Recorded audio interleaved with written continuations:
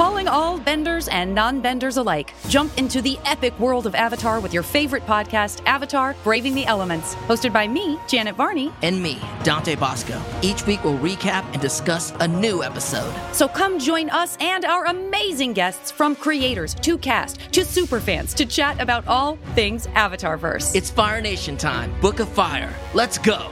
Listen to Avatar: Braving the Elements wherever you get your podcasts. Ready for a career in behavioral health? Earn your online degree at Herzing University. Choose from health and human services, psychology, or social work programs. Gain the skills to work, coordinate, and manage nonprofits. Secure a bachelor's in psychology to study mental health, or advance your social work career through our online Masters of Social Work. Let us help you become a social change agent. Your future starts now at Herzing University. Text HEALTH to 85109. That's HEALTH to 85109. Or visit herzing.edu. A graphic novel, a TV show. Well, it's not TV, it's HBO. And will this thing succeed? And by how much, man? And some might cheer and some might scoff, because it's Damon Lindelof. But either way, we're off to watch some Watchmen. Watching Watchmen, talking Watchmen, analyzing Watchmen, and maybe arguing over Watchmen. Who watches The Watchmen and who's watching us? That's what I want to know. That's what I'm interested in. Who's watching me right now? You're watching, or rather listening to Watch and Watch. I'm Alex. I'm Justin. And we are going to be talking about the latest episode of Watchmen, Little Fear of Lightning. We've all got a little fear of lightning. We do. I'm mostly scared of thunder, I got to be honest with you. We're a great combo.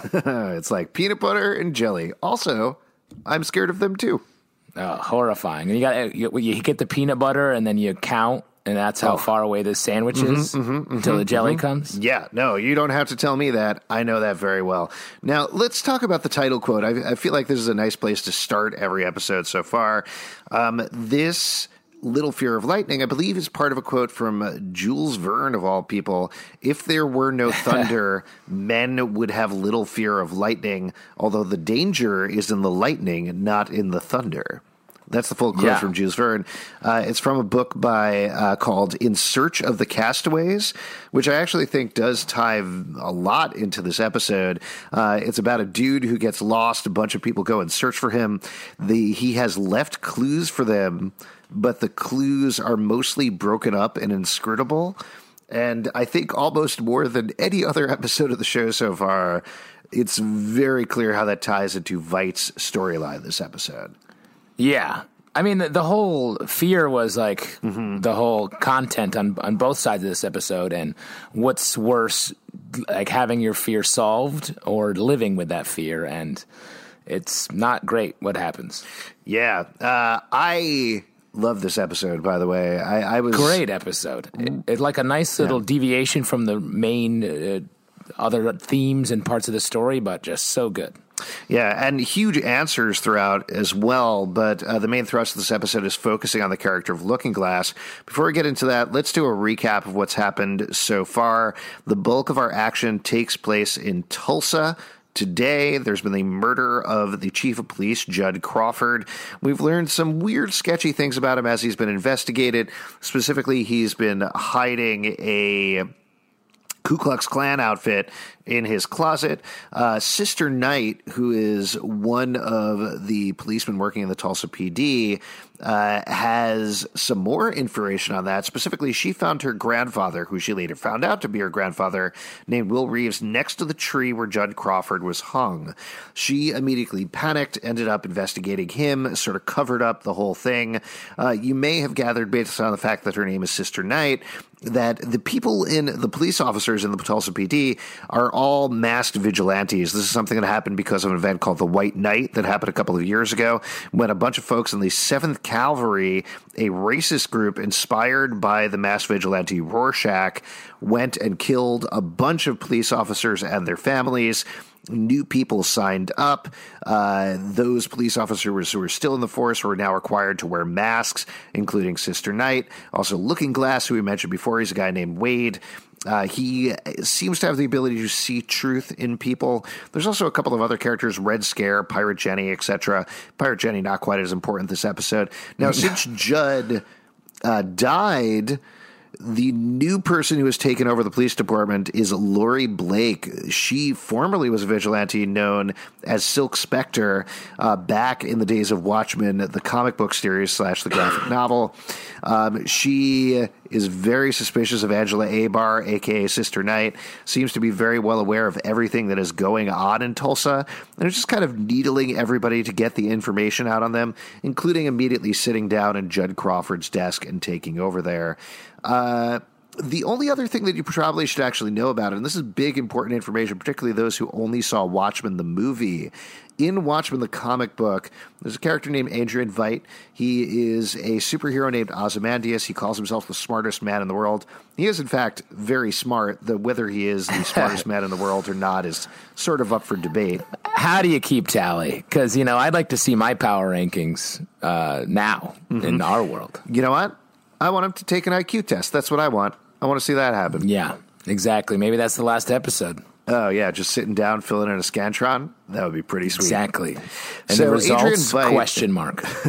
in the we comic never book, out. pulled off a plan to stop the world from reaching nuclear annihilation. And what he did was he fabricated a hoax.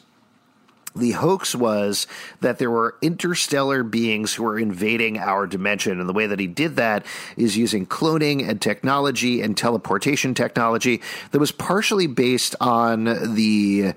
I was about to say creature, but former man known as Dr. Manhattan. He was able to develop these technologies at a rapid pace, created an enormous squid monster that he teleported into the middle of New York. It let loose a psychic blast, killed 3 million people, and all over the world, according to the comic book, people with stronger psychic abilities got this story that interdimensional beings were invading. Let's all gather together and fight against them instead of each other. So his plan was to create peace through war, essentially, and to move on from there. Since then, since we picked up in the TV show, we haven't really heard a whole lot about that. We've heard some conspiracy theories in the background. People think the squids are fabricated by the United States. We've seen a squid rain that happens every now and again on Tulsa. People seem very blasé about the whole thing, but we haven't heard much more. And with that all said, I think we can jump right into the episode, which starts with a flashback of who we find out pretty soon is Wade. Yeah, well, a little before we move into that, it's pretty crazy. I don't know how you could figure out what's going on in the show without knowing that story that you just told. Like, especially this episode. Yeah. This episode, to me, I think it's a little more scrutable. Is that an actual word, or is just inscrutable a word? Yeah, why not? But they both have to be words. Yeah, anything can be a word if you say it out loud. It's just a bunch of letters, man. Yeah. So the Laurie Blake episode that was 2 episodes ago, to me, that was much more inscrutable, I would think, if you haven't read the graphic novel, because it dealt so heavily with Silk Spectre, Night Owl in a tangential way, Dr. Manhattan, all of these things that were very specific about the graphic novel. Here, certainly there's a lot of questions about the giant squid that shows up in New York and where we start. But I don't know. I feel like if you've already know we live in a world where squids are raining down, this actually fills in a bunch of the dots there. You didn't feel that way? No, I guess it does. It's hard to know how I would take it in if I didn't know the story. Yeah. Like, we need to have someone, we need to ask someone who has never read the graphic novel but is very into the show to explain what they think is happening. Because I don't think it's 100% clear. Sure. If anything, it's like they're telling the end first and then slowly filling in blanks. Most of the comments that I've seen from people online, at least, from folks who haven't read the comic but are only watching the show, are, wow, this is weird. I have no idea what's going on. I love it. Yeah, and that's great. Yeah, that is great. Good job, show. You're doing a good job. Oh, yeah, we only talk directly to the show on this podcast. Yeah. If you are not the show... Good show. Don't listen to this podcast. Just don't do it. Yeah, it's for the show, about the show, by the show. So This scene, this introductory scene, is fantastic. It's so Great well scene. done. The short version of it is Wade is in a religious group as a teen. It's 1 minute to midnight on the doomsday clock. They've decided to go to a carnival in Hoboken. Great Horrible. If you're going to run a mission, you're going to go to a carnival in Hoboken, that's fucked up. Yeah, that's like a bottom tier carnival, let's be honest. And when he gets there, he goes to the carnival. He's very nervous about giving up this information about the end of the world and the next life. And he gets beaten up by a bunch of thugs, or at least yelled at by a bunch of thugs. But a girl, They're kids. They're not like hardened criminals. You know They're what, like man? children. You're scared of kids. You're scared of teens, though. Well, let's actually stop because there's so many details that are thrown into this. I was going to zip through it, but you get to see, first of all, the music in this episode is fantastic. So good. So good. Across Careless the board. Whisper. Careless Whisper. You get to see, as he's walking along, somebody is holding up, it's either a magazine or a comic book. I wasn't 100% sure, but it has the Veidt method on the back of it, which is something that shows up in Watchmen, the comic book, which is Adrian Veidt sort of does like strongman demonstrations because he's such a celebrity. Another thing that you definitely wouldn't know if you didn't read the comic book, but the kids who are kind of rough with Wade are not tops, which is something from the comic book. It ties into a recurring theme of Gordian knots and things being tied up, but essentially it just means like they're wearing a man bun on the top of their head, and it's I believe Alan Moore predicted man buns. He did. Jared Leto would have no career if it wasn't for Alan Moore. The most horrifying prediction of them all. But it also ties into something that gets seeded throughout this episode. There's a band called Pale Horse that has a bunch of posters in the background. I believe the Not Tops love Pale Horse, this band, which is like a death metal band, essentially. And Pale Horse was playing at Madison Square Garden the night of the squid explosion.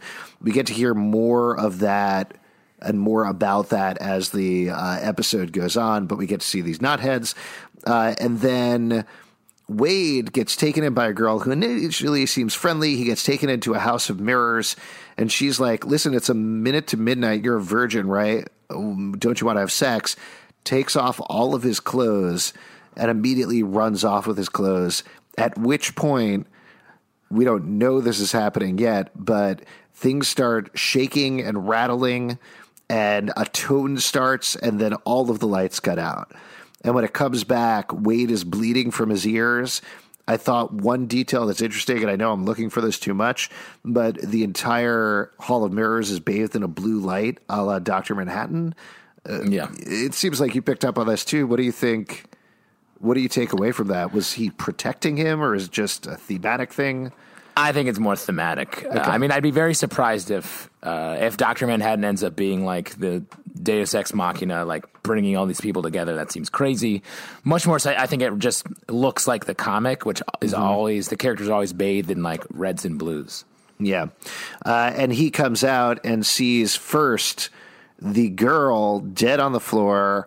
Her mouth is very specifically open, like the clown's mouth at the front of the Hall of Mirrors that they walked into. But people are dead all over. Some people are wandering around. Wade just screams, what happened, what happened, what happened? And we zoom out from Hoboken into New York as New York plays. And we see the squid.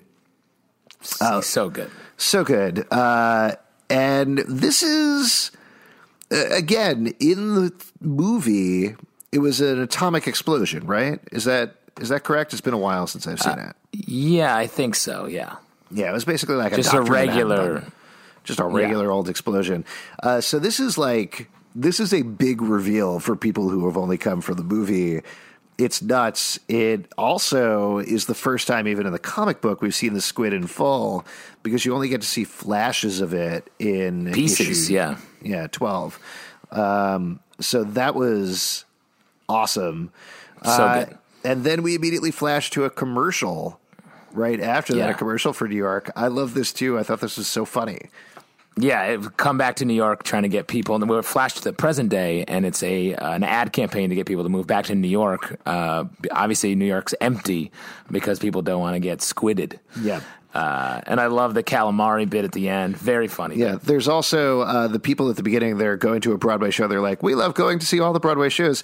And the Broadway show is Oppenheimer, which I assume is this reality's version of Hamilton, where like Lin-Manuel Miranda has done some sort of musical about Oppenheimer instead of Hamilton. Could be wrong. Also, the guy in the commercial. No, I think that's a good guess, and I think that's such a funny. Like, this world is obsessed with science because of what happened to them. Mm-hmm. Science replaces religion, and to some, obviously through history. And so that's why the musical would be Oppenheimer. Like, it's great. Yeah. And I'm not quite good on my Sopranos dude. Was that Michael Imperioli at the end with the squid? Oh, maybe. I don't think so. I don't think so.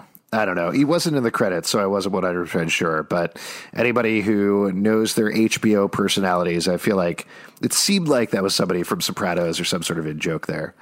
Yeah. Yeah.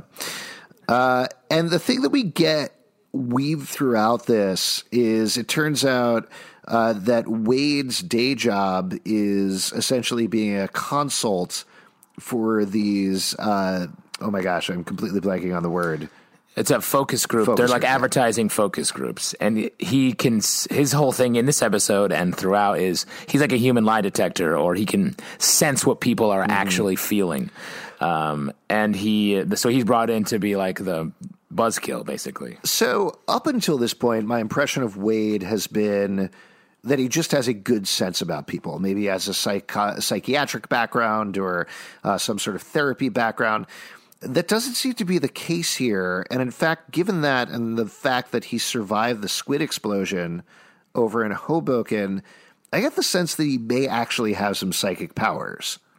Yeah, I think so. It's never pointed at directly, but the scene later in the bar where the girl is making up a bunch of different jobs, and then she says the right one, and he knows, does make it seem like it's it's beyond just like a social trick that he does. Like, he actually can do it. Which is something that we've talked about this before, but I've always been very iffy about with both Watchmen the book and Watchmen the TV show, where Veidt says people have psychic powers, but we don't really see any evidence of superpowered people other than Dr. Manhattan.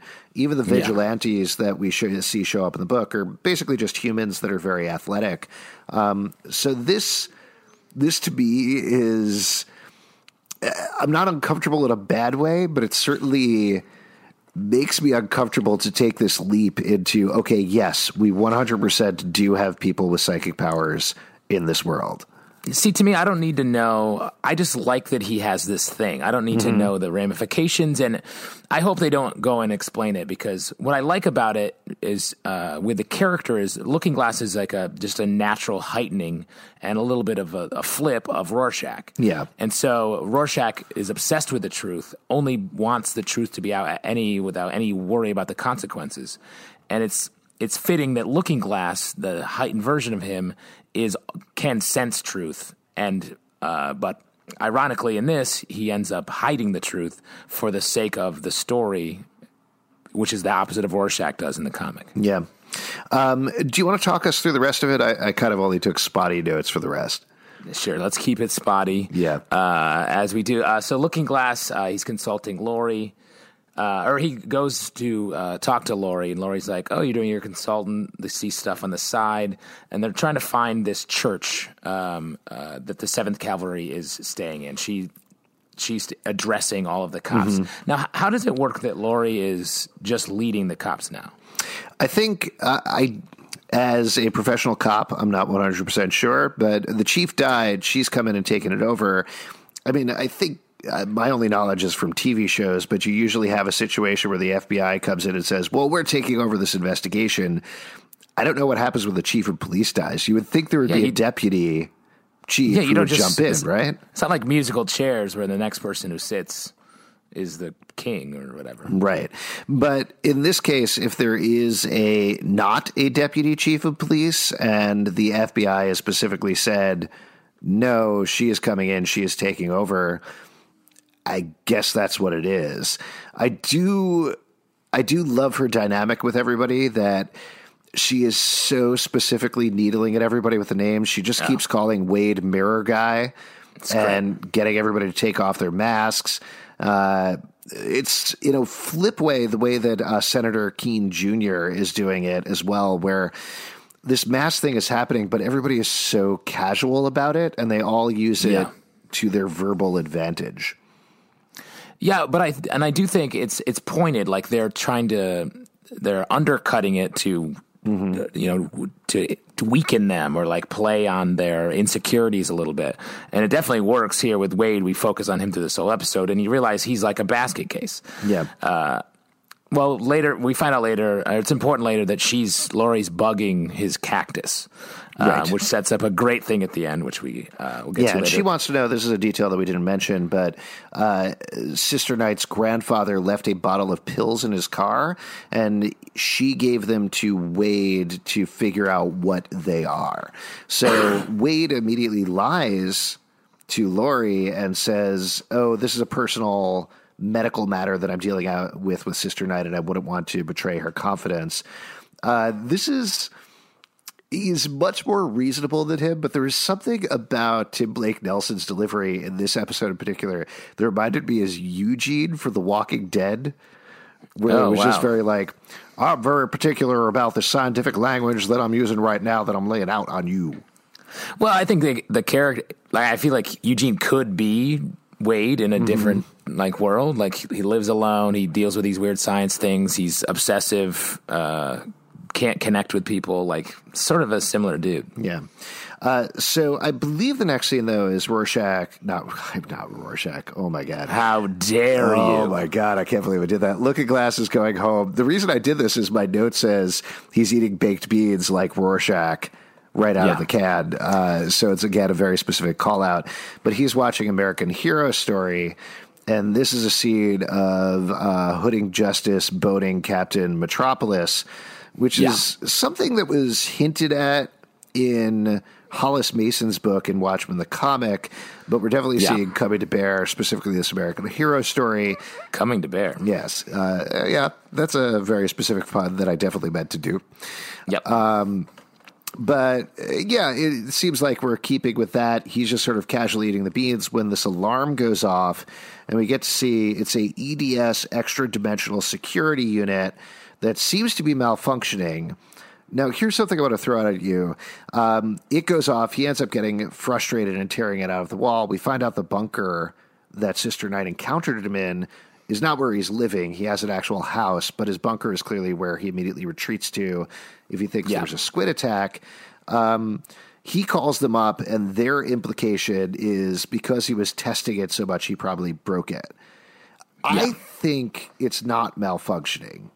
And because by the end of the episode, we see, this is a big spoiler for the end of the episode, but hopefully you've watched it, 7th Cavalry is playing with teleportation devices. I think that's what's setting it off.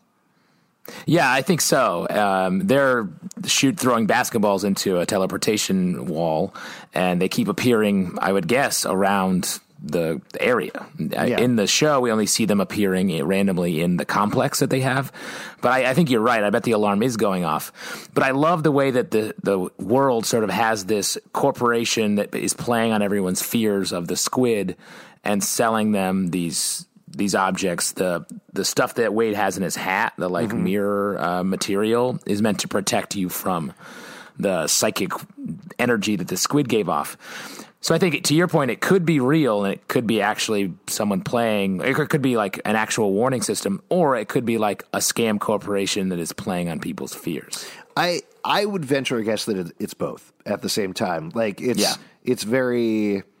Conspiracy culture has gone mainstream because of everything that has gone on with the squids and interdimensional entities and all of these things. But at the same time, it may actually work because these things actually did happen.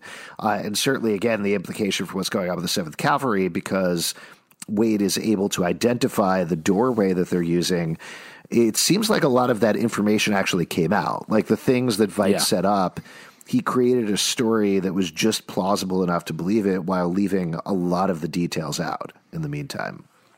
It's also interesting, though, that like at the end of the comic book Watchmen, Rorschach's journal is about to be, we think, published, and it seems like it was in this world in the New Frontiersman, but no one believes it as much as we thought. It's like it's a conspiracy theory that is just as thought of as any other conspiracy theory. Yeah.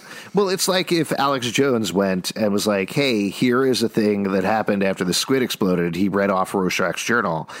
We all know Alex Jones is right about everything all the time, 100%. He's a very reliable dude.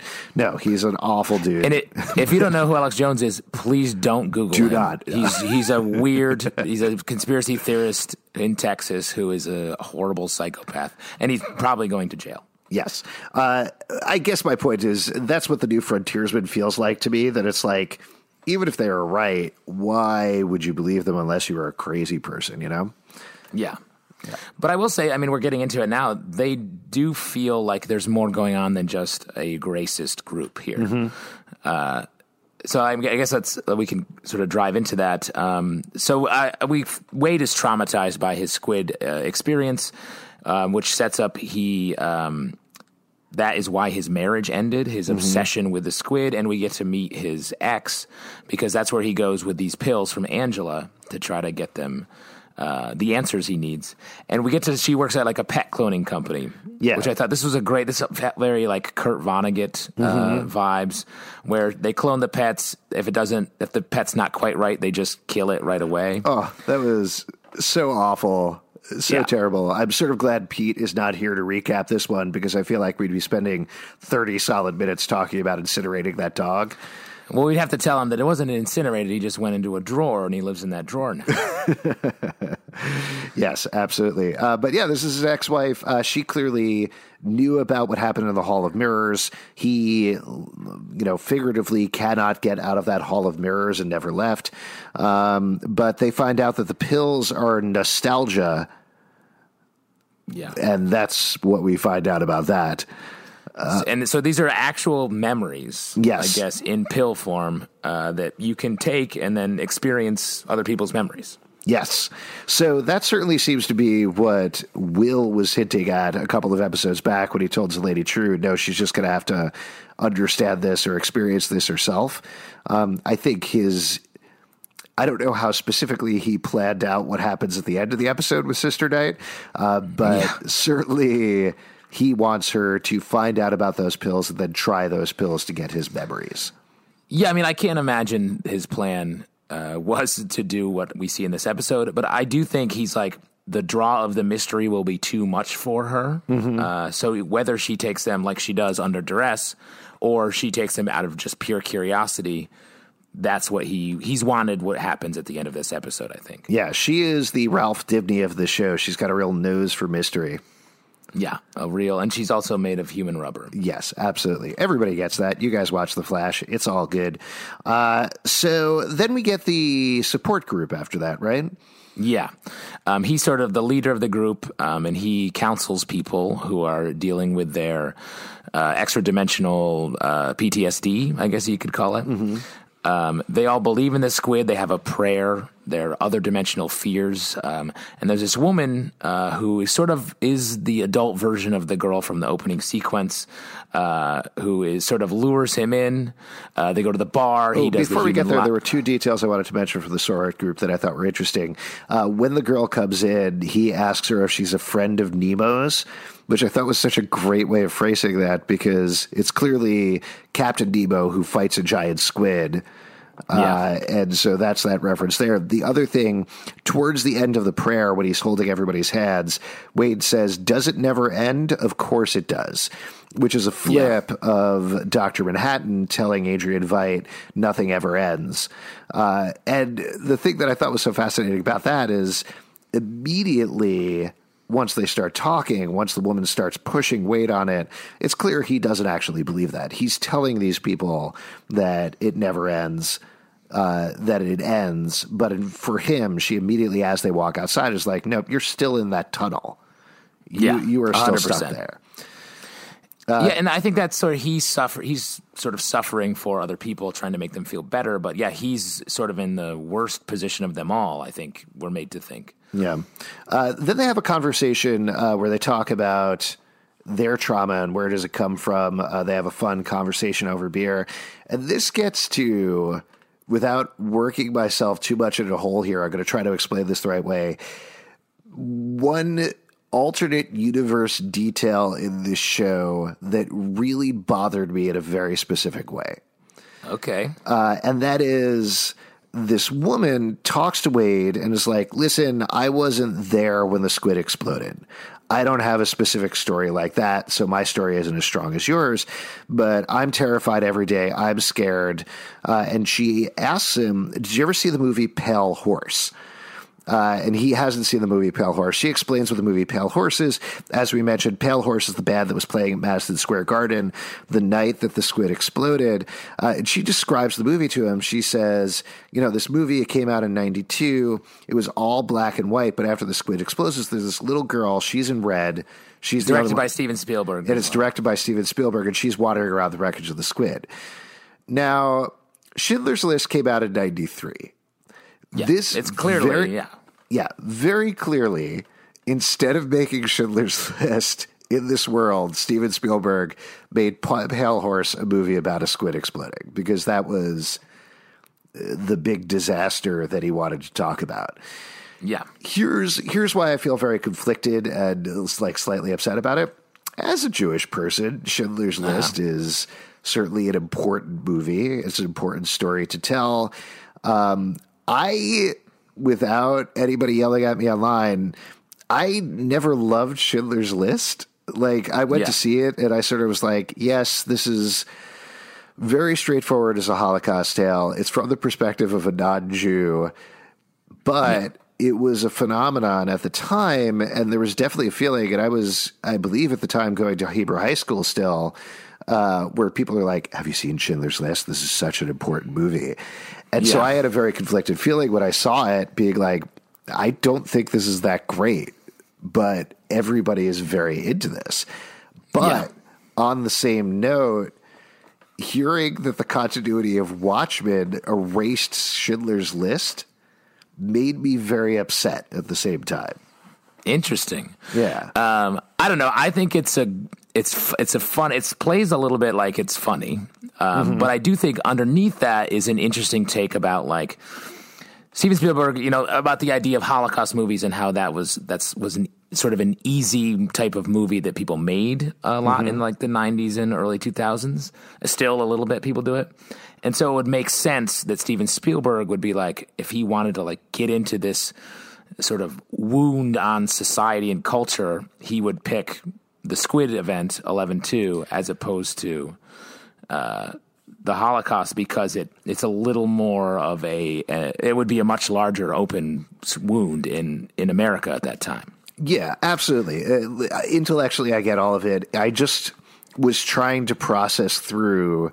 I had a very visceral reaction to when she said a little girl in red walking through the black and white, where I was like, they got rid of Schindler's List, But the squid, they did it. The squids did this to me.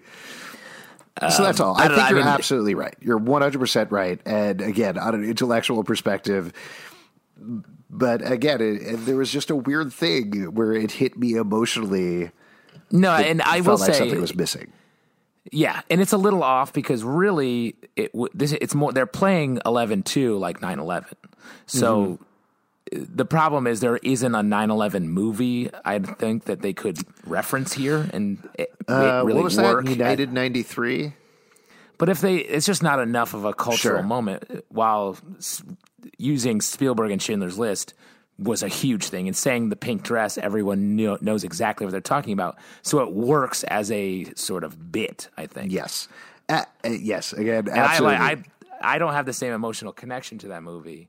So I thought it worked and was just a funny, great deviation in the Watchmen world versus ours.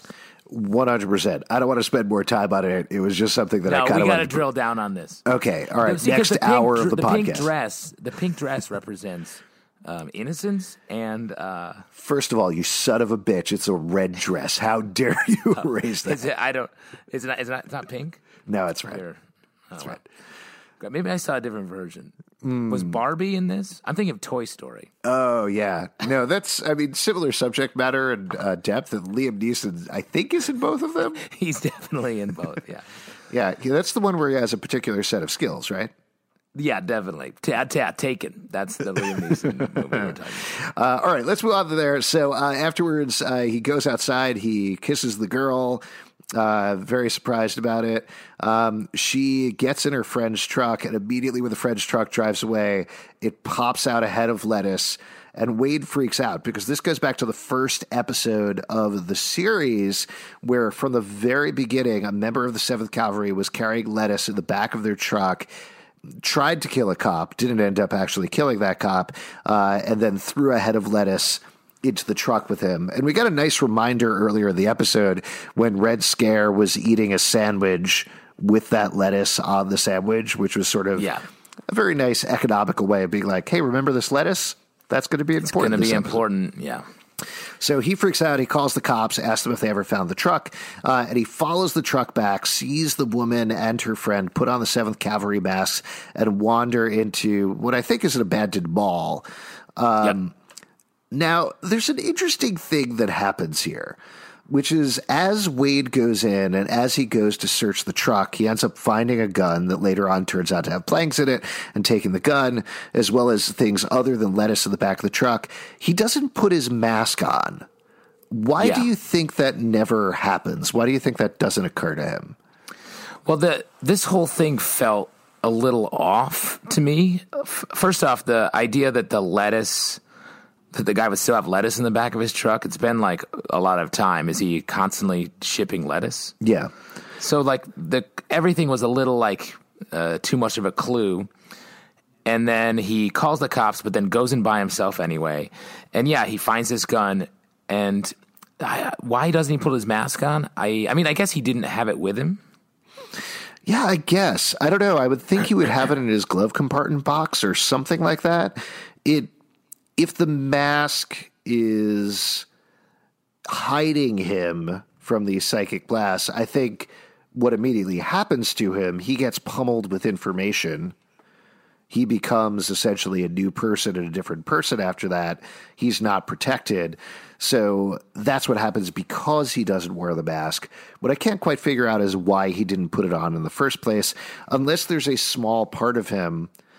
Again, not to get too deep into this, but if he is psychic and if he is reading this woman, maybe there's a part of him that already knows what's going to happen, and he's letting himself go with that.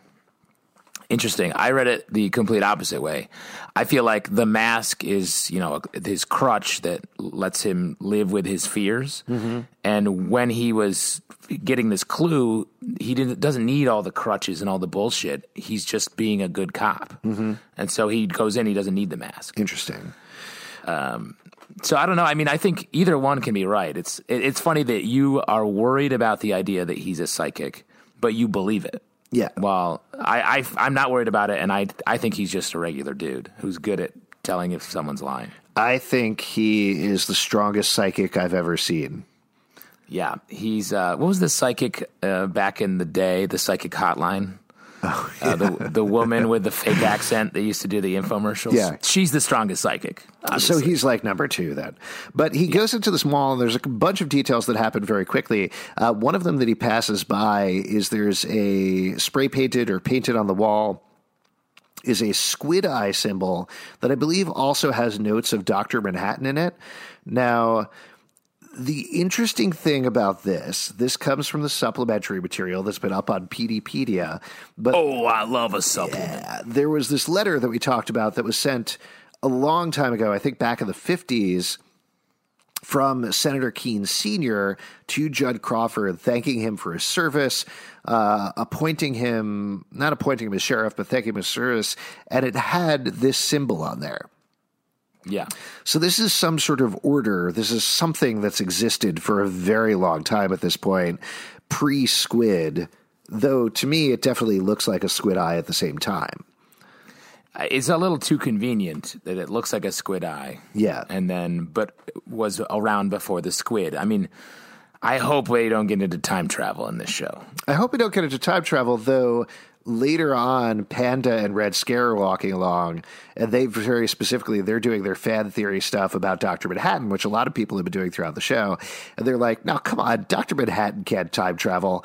And the other dude says, no, I saw it on American Hero Story. That's exactly in his power set. So, yeah, it's possible we might get into something like that.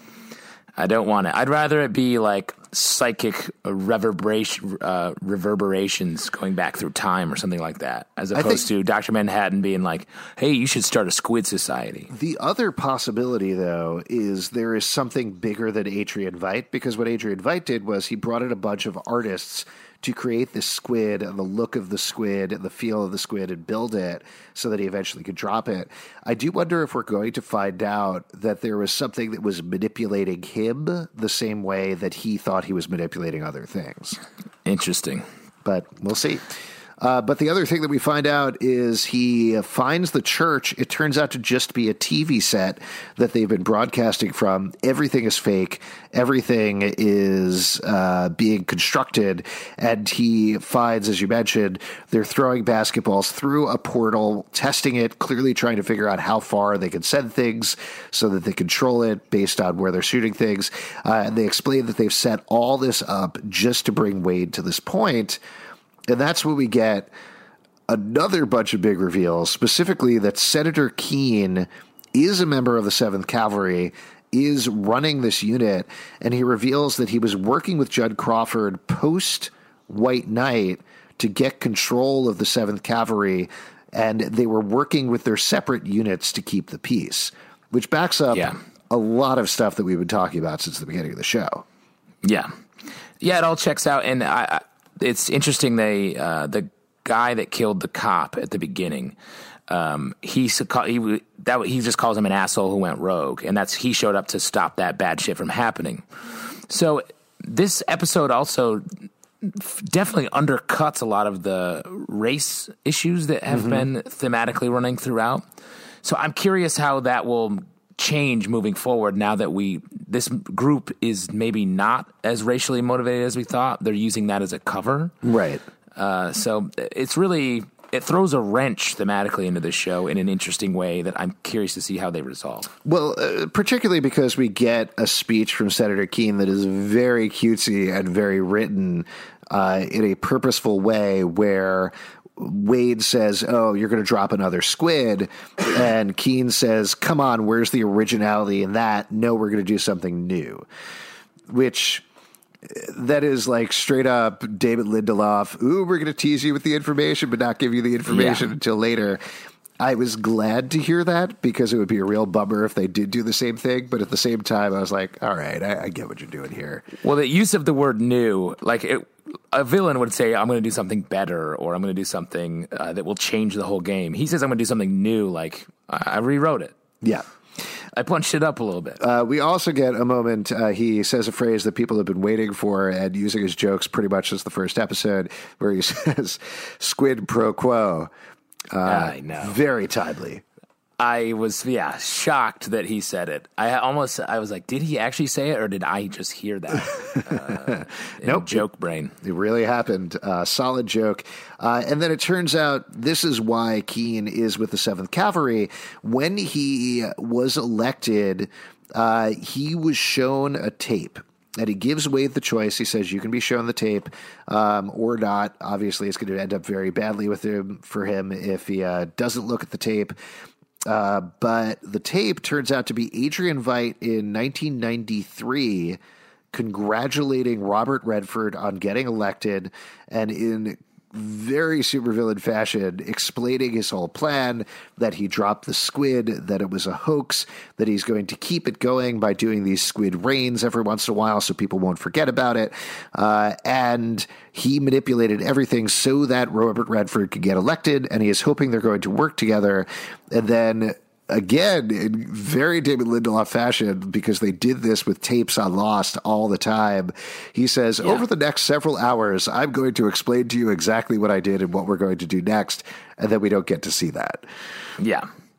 Would have loved to see a Dharma Initiative symbol on the front of this tape. Oh, my God. Or just Locke pops his head and is like, oh, we're going to have to watch that again. Yeah. And I mean, the big reveal is that he made this on the eve of 11/2 before he dropped the squid. Yes. So we cut away from that. Well, I think we could finish this and then come back and talk about the Veidt thing. We cut away from that to the Veidt section. But the after thing is that. What the 7th Cavalry wants Wade to do is to slow Angela down, to like throw her off the trail while they execute their plan, which they say is days away from coming to fruition. Which I was like, oh, wow, it's happening pretty quickly, and all they need is to just stop her before she ruins their plan. And he does that pretty badly because he goes back to the police station. He gets her to admit that she covered up what was going on with her grandfather as he gives her the pills, explains her nostalgia. Of note, they keep using this so effectively, but he rolls up in his mask in the police station, fully exposed, something that he said you should never do at the beginning of the episode. And then he says, I'm sorry. Laurie Blake comes out, points a gun at her. She fights her way through the police station, but ultimately loses, chugs the entire bottle of nostalgia pills, and gets dragged away, cursing Wade's name. He heads home, throws out his new EDS package that he got, then comes back, immediately gets it, goes inside, at which point the 7th Cavalry pulls up in a van, comes out, guns a-blazing, ready to do something. Now, are they there to kill him because they don't need him anymore? I'd think so, right? Yeah, it was an interesting move without giving us the payoff on it. Yeah. I guess so. The covering their tracks makes the most sense. Yeah, they've already gotten what they need from him, so they're done with him at this point. But I guess we'll see. We'll see if maybe they're just going in and presenting him with some guns or something like that. Yeah. Let's jump back to Veidt because this is another. Well, let's just talk. Can we talk about it real quick?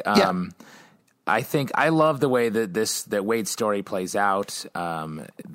His fear of not knowing what the squid means and how he's trying to hide from it and deal with the trauma of it is replaced by the horror of knowing how it happened. Mm-hmm. And then he has nothing to protect him, so he just betrays himself and Sister Night, and is actively working to hide the truth because he, like Veidt, thinks the fear is safer for society. And I thought just the way to flip the Rorschach POV with the character that has been built to be the Rorschach of the show is just so cool. Yeah. It's so well done. I agree. It was great. And Tim Blake Nelson is so good in this role and so perfect in this role. It was a very good episode. But let's jump back and talk about the Veidt thing because they really pull back the veil, so to speak, this episode. We have seen that Adrian Veidt has been testing things by taking his clones, Phillips and Crookshanks, his two valets. There's a lot of discussion about this on our Patreon Slack. And I think our English friend, John George, said valet. Yeah, that's like British, how you would say valet. Mm-hmm. This is valet. They don't do the French stuff. Yes. So he has a bunch of clones working with him. He's been throwing them into what we thought was probably space. Turns out to be space, just to kind of test the limits of things. There's also a character called the Game Warden who seems to be setting limits on Adrian Veidt, but he is sworn to escape anyway. This episode, he has built himself a spacesuit, flips himself with a catapult into space, goes out of the realm of his very pleasant-seeming domain, and lands on, I believe, correct me if I'm wrong, but it turns out he's not on Mars. He's on one of the moons of Mars. That's what I thought, too. And that's interesting because it means he's Dr. Manhattan adjacent. Yes. Manhattan was like, go, you be over there. I'll watch you, but I don't want to be living with you. Yeah. Now, maybe let's get to that in a second. I'll throw out just the two moons of Mars are Phobos and Deimos. Given the title of the episode, I would imagine he's probably on Phobos because that means fear. So there you go.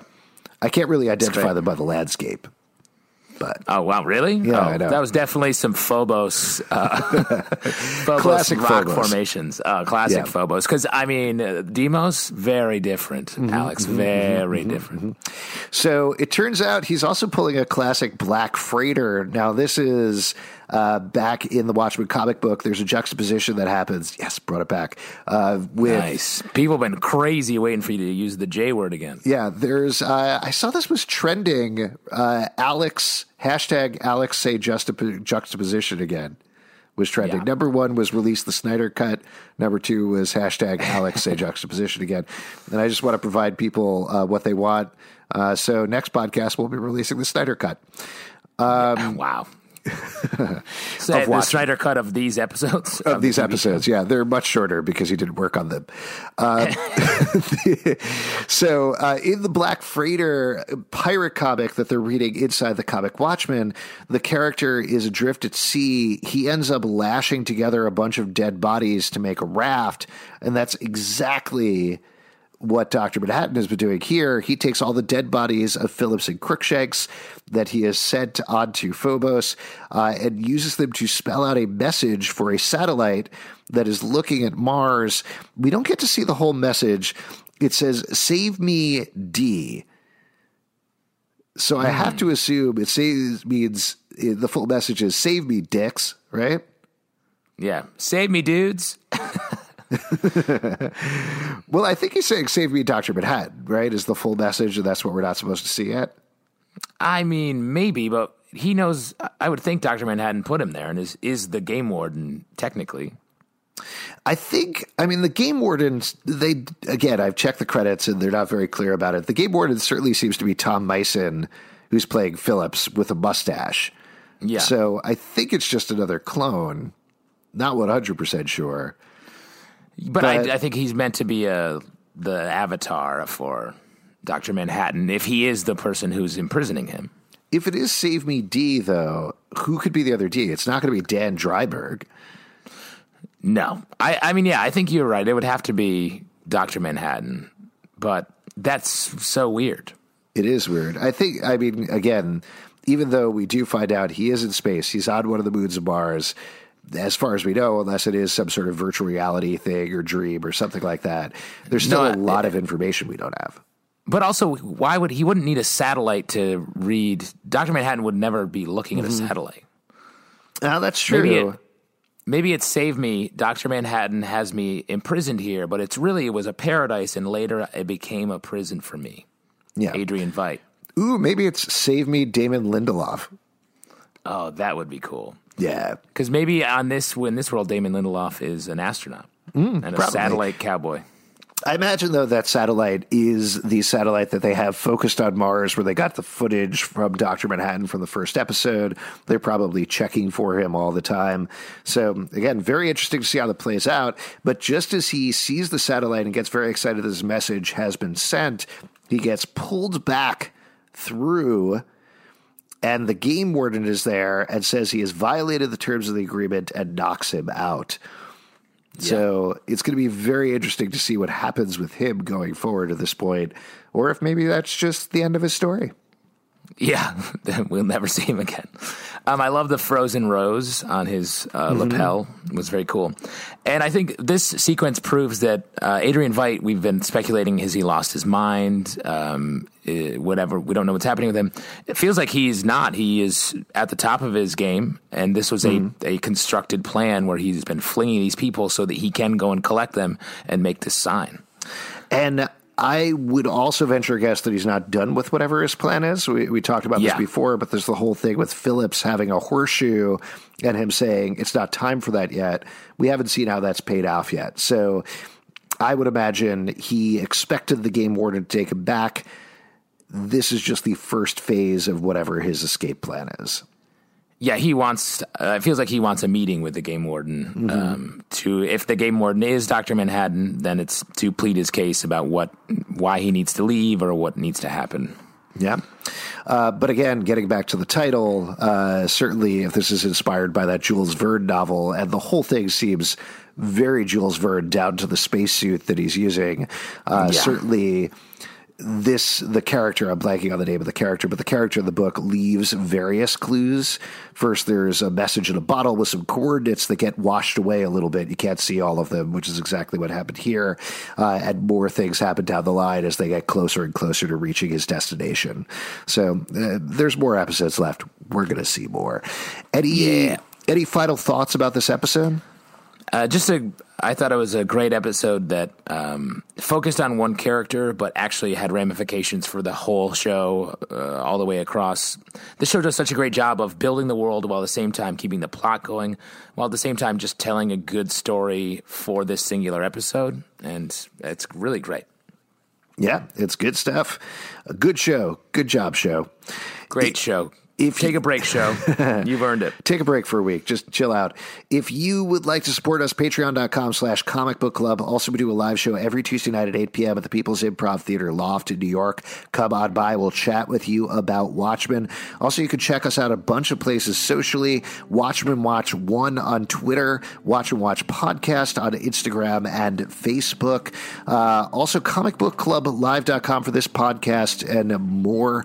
We will be back on Thursday with a bonus episode talking about your theories, ideas, comments on this episode, expectations for the rest of the series. So hit us up on Twitter, in particular, Watch and Watch 1, as we mentioned, with any comments like that, and we will aim to work them into the episode. You can subscribe and comment, and please do comment because they help us a lot on iTunes, Android, Spotify, Stitcher, or the app of your choice. And remember, we taped this podcast 35 minutes ago.